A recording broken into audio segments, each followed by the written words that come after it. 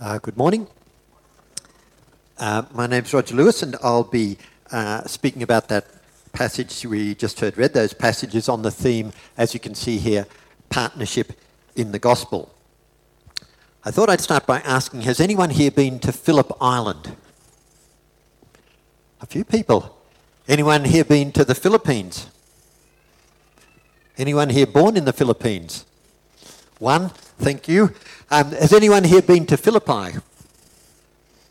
One, two, three? Okay. Well, I haven't been to any of those three places, but let me tell you what I know about Philippi. So it's located in Greece, to the northwest of the island of Thassos, and it was settlers from the island of Thassos who first established a city there as long ago as 359 BC. Well, it was at that time called Crenides, meaning fountains. But shortly after, in 356 BC, it was conquered by Philip II of Macedon. And he renamed it, as one does, after himself, Philippi. Perhaps it's best known for something that happened a few hundred years later, when Mark Antony and Octavian defeated Brutus and Cassius at the Battle of Philippi. That was in October 42 BC, after the assassination of Julius Caesar a couple of years before.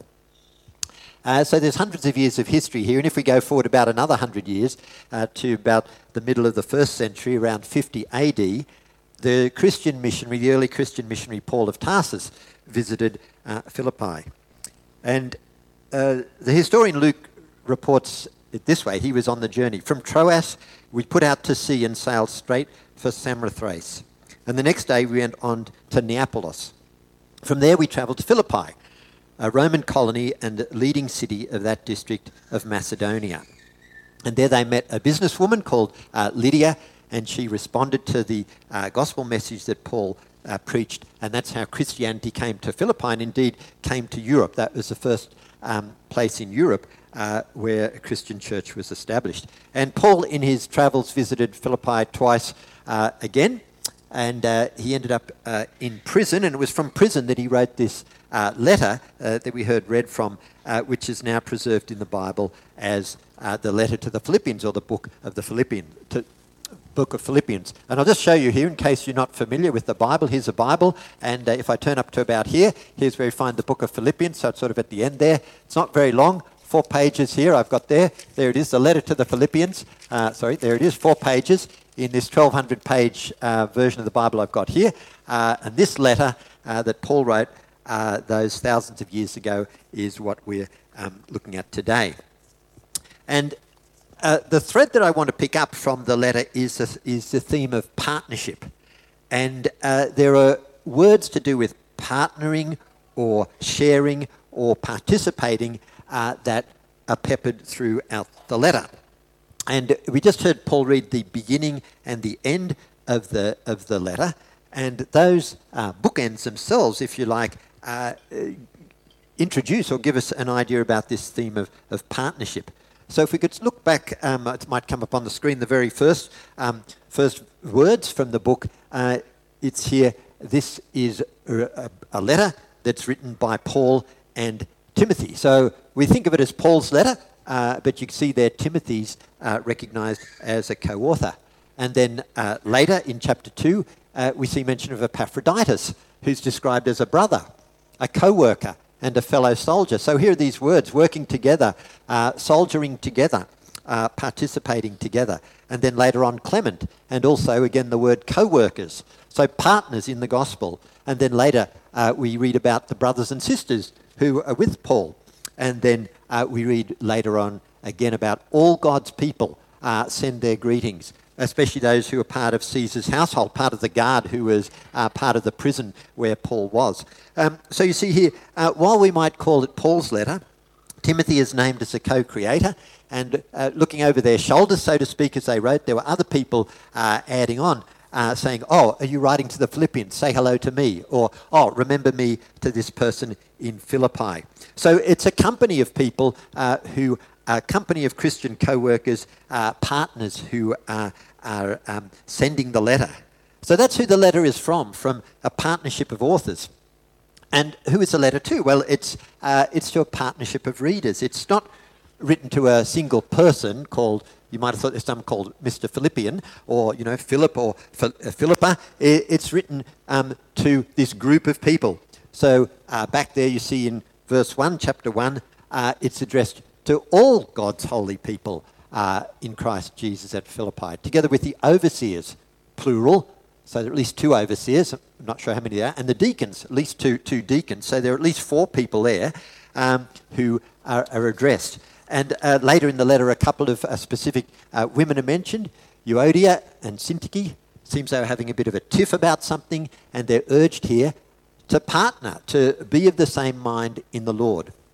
So we don't know exactly how many people were there in the church. I'm looking around here. Maybe there's 100 people here, let's say. There might have been 100 people in the church at Philippi, but there are at least a couple of overseers, a couple of deacons, a couple of women. There's half a dozen people there to begin with. So the writers are a community of people writing the letter, and the readers are a community of people reading the letter. And a letter itself is by way of a conversation or a partnership of an interaction between 2 parties. Now, I've spoken a lot about this, and you may think I'm labouring it, but I think this point is lost in our sort of, #me culture. So I think immediately, oh, God is writing to me, Roger. That's what this is all about. Now, I don't want to dismiss that. There is truth in that. And it may well be God may speak to you directly today through this letter. So if God speaks to you directly, praise God for that. But the letter, if you like, in the larger context, it's from God, but via Paul and Timothy with input from others. While I can apply it to myself, the application is actually to a much larger group, originally to the whole of the church at Philippi, but now it speaks to the whole of the church here in the world today, all around the world, in South Africa, but here in Goulburn, and to Christians everywhere, and I think that's why it's preserved in the Bible. Well, as I mentioned, the theme of partnership runs through the book, and we read about partnership in God's grace, and later there's reference to partnership in the Spirit, and later still a partnership in Christ's suffering. And it's interesting, those things, the partnership in God's grace, God the Father, partnership in the Spirit, the Holy Spirit, partnership in Christ's suffering, Jesus Christ, the Son of God. The 3 persons of the Godhead, as we say, are mentioned here, that we are in partnership with God in this very full sense. But let me turn now to 3 other specific types of partnership that are mentioned in this letter. And first, there's partnership in the gospel. So that's really our theme here, partnership in the gospel. And you see in the opening chapter, the opening few lines that we heard read, Paul is saying, Paul and Timothy, they pray with joy because of your partnership in the gospel. So Paul was a missionary taking out the gospel to others, and among other places he went, he took it to the Philippians. But they in turn now are partnering with Paul in his gospel work. So it's not a one-way relationship or just Paul doing all the work. It's a two-way, a reciprocal relationship.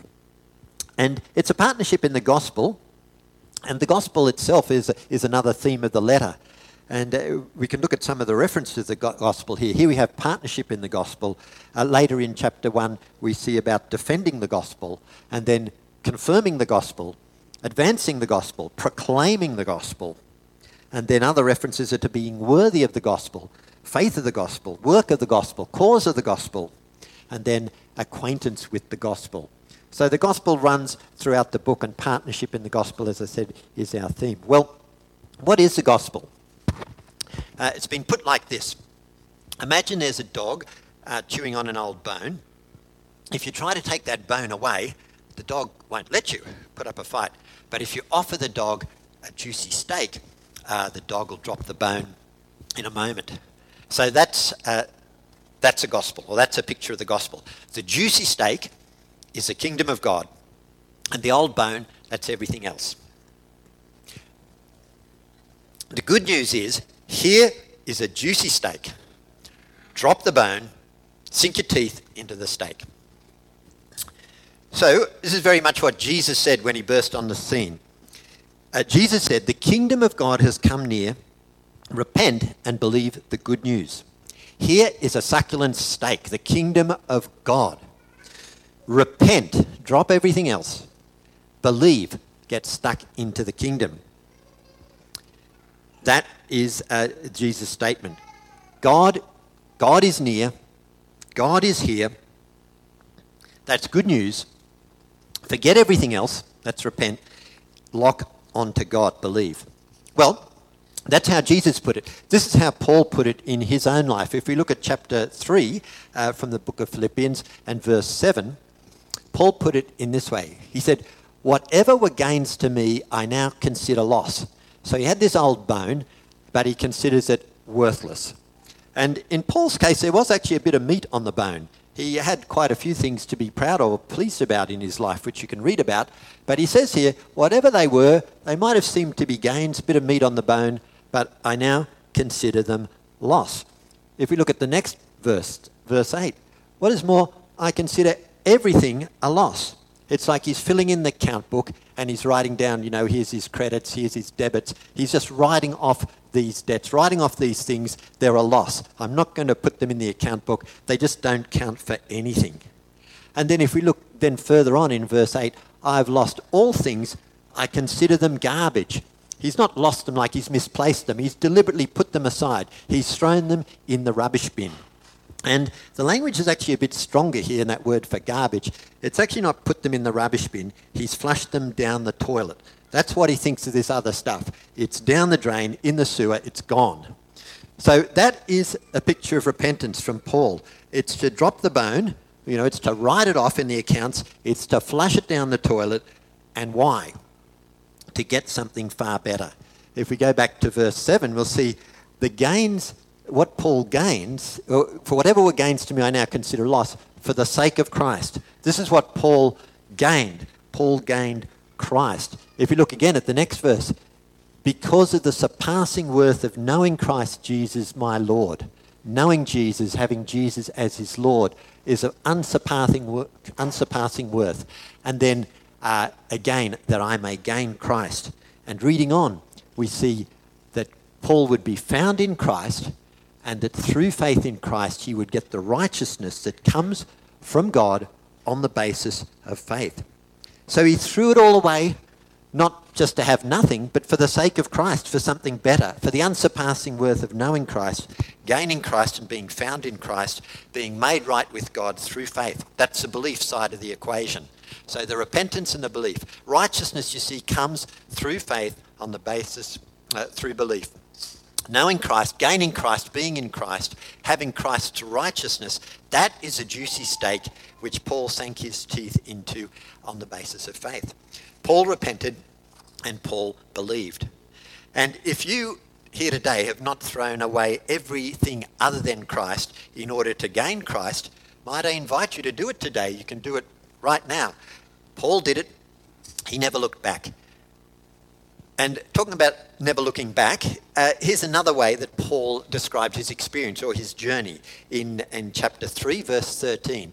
Paul says, he left that behind him, he put it in the bin, forgetting what is behind, leaving that behind, then he strains toward what is ahead. And what's ahead? In the next verse, he presses on to the goal to win the prize for which God has called him heavenward in Christ Jesus. The kingdom of God is near. The prize for which God has called us heavenward in Christ Jesus. This prize is near as we journey through life. Can you see the finish line? Can you see how close it is, that prize, that goal? Forget what is behind. Put the world and the devil behind you. Leave all that garbage behind. Forget what's behind. Press on. Look to the goal, the heavenly home straight. Trust in God and that he will get you there in Christ Jesus. Well, that's the gospel, and partnership in the gospel is what Philippians is talking about. Partnership between Paul and the Philippians in this great work of God. The second partnership I'll mention is partnership in prayer. And so we see that Paul prays for the Philippians. In all my prayers for you, I always pray with joy. So we can read on about somewhat more the way in which Paul prayed. because of your partnership in the gospel from the first day until now, being confident of this, that he who began a good work in you will carry it on to completion until the day of Christ Jesus. And Paul continues to pray in verse 9. This is my prayer, Paul's prayer for the Philippians, that your love may abound more and more in knowledge and depth of insight, so that you may be able to discern what is best and may be pure and blameless for the day of Christ, filled with the fruit of righteousness that comes through Jesus Christ, to the glory and praise of God. So Paul prays in these very detailed terms for the Philippians, but likewise the Philippians pray for Paul. If we look at verse 18, we see here that Paul is rejoicing. Yes, I will continue to rejoice. Why? For I know that through your prayers and God's provision of the Spirit of Jesus Christ, what has happened to me will turn out for my deliverance. Now, there's a lot on this page, in that verse 19, and I just wanted to consider this for a moment. It's a beautiful 3-in-1 verse because it mentions God the Father, God's provision. It mentions God the Holy Spirit, God provides the Spirit. It mentions Jesus Christ, God provision of the Spirit of Jesus Christ. All of the Godhead, we might say, Father, Spirit and Son, are here involved in the deliverance of Paul. And we might say, Amen. That's, of course. But I want to point out something else here. There's something else here mentioned, not just God, Father, Son, and Holy Spirit. As highlighted, the prayers of the Philippians are highlighted there. It is through your prayers that Paul says he's going to be delivered. Through your prayers, whatever happened will turn out for my deliverance. Here the Philippians are put there with God, Father, Son, and Spirit as being the means of Paul's deliverance. So Paul was delivered because the Philippians prayed and because God acted. Don't underestimate the power of our prayers. So Paul prays for the Philippians. The Philippians pray for Paul. There's partnership in prayer. Third, there's a partnership in resources. It was good of you to share in my troubles. This word share is a little word that's sometimes translated fellowship or communion or partnership. It's a Greek word, koinonia. And scholars point out that while it can have some immaterial aspects, such as perhaps just those words suggested, it also has an aspect of material and even financial involvement. And we use that word in English in a similar way as well. We might talk of business partners or a business partnership, or we might talk about a company, not just a group of people, but a corporation which does business. And so it involves not only common projects, but earning money, spending money. And so this material type of partnership or sharing or fellowship is highlighted in these verses we'll look at. So there in verse 14, you'll share in my troubles. That might sound like something immaterial or spiritual, if you like. But if we look at verse 15, we see then when Paul set out from Macedonia, not one church shared in the matter of giving or receiving. That's resources, monetary, except you only, the Philippians. And in the next verse, 16, we see you sent me more aid when I was in Thessalonica. So again, more material resources being sent from Philippi to Paul. And continuing on, verse 17, the gifts are mentioned there. In verse 18, we see that he was amply supplied from those gifts that we received from Epaphroditus. And again, it's a partnership, a reciprocity. In verse 19, Paul says, God will meet your needs, the Philippians' needs, because of his riches. So here's a partnership, a practical partnership in material resources. Well, what do we do with what we've read from the letter to the Philippians? Let me suggest three concrete things. Firstly, read the book of Philippians. Now, I was in the barber's yesterday. I thought I'd just go straight in. There was just a kid there who almost all his hair was gone. Must be finished. But the barber spent a long time getting a few last hairs. And then I thought his brother had already had a haircut. But then he got in the chair. So anyway, I read the book of Philippians. I timed it. It took me 10 minutes. So you can do that if you're at the barber's today, or just anyway. read the book of Philippians. You might like to read it in your Connect group. Maybe it'll take 15 minutes to read it out loud. You could do that. Or just tell your Connect group you read the book of Philippians and what you thought about it. We've only dipped into it today. We haven't got the whole story. It's like I dipped into this letter I received the other day. It says, like just at the beginning, your electricity supply is planned to be interrupted. I skipped to the end. It says, prior to any power interruption, we recommend you take some basic precautions. So that's all I read. There's probably some other bits that useful information, but I just dipped into it. So perhaps you could read the whole of the book of Philippians and get the whole picture and check that what I'm telling you rings true. Secondly, pray. Paul prayed. The Philippians prayed. We should pray. Every week we see Carly's name in the newsletter. I've got the newsletter here, and that's great. We pray for people every week as a church. That's great. But perhaps you could pray this week, especially while Carly's here. Pray for her personally. Maybe pray for her every day. We pray for her. Carly prays for us. We bless her. She blesses us. There's a partnership here. She's encouraging us by having a seminar this afternoon and another one on Thursday. So there's a reciprocity here. So we pray as a church for Kylie, but perhaps you could pray for her as an individual, especially this week. That's my second challenge, pray. And thirdly, partner. So we've seen from Philippians that mission is not something just for Paul. It's not something just for the Philippians. They were partners together in the mission. And partnership has many dimensions, including financial. Now, you heard Kylie, and I don't want to give you the wrong impression here. We don't give financially to earn God's favour. It's because we're grateful to God that we give financially. So I'm certainly not telling you go to a loan shark and get some money out at high interest to give to God's work. But just the way things are set up here, if you give $100 in the plate, put $100 in the plate, $5 goes to CMS, $5 goes to BCA. So there's $5 there for international mission, you might say, $5 for national mission. It's built into the way St. Nick's runs, that 10% of the offertory goes to mission. So that's already built in the offertory. So if you put something in the plate now, today, you'll know some of that goes to mission. But maybe because we've got a theme today about CMS, you might think of doing a bit more, digging a bit deeper, specifically supporting CMS, which, as we've heard, not only supports Kylie, but supports other co-mission workers in South Africa. That would be real partnership. So three things. Read Philippians, pray for Kylie, give to CMS. Read, pray, give. Well, let me pray now.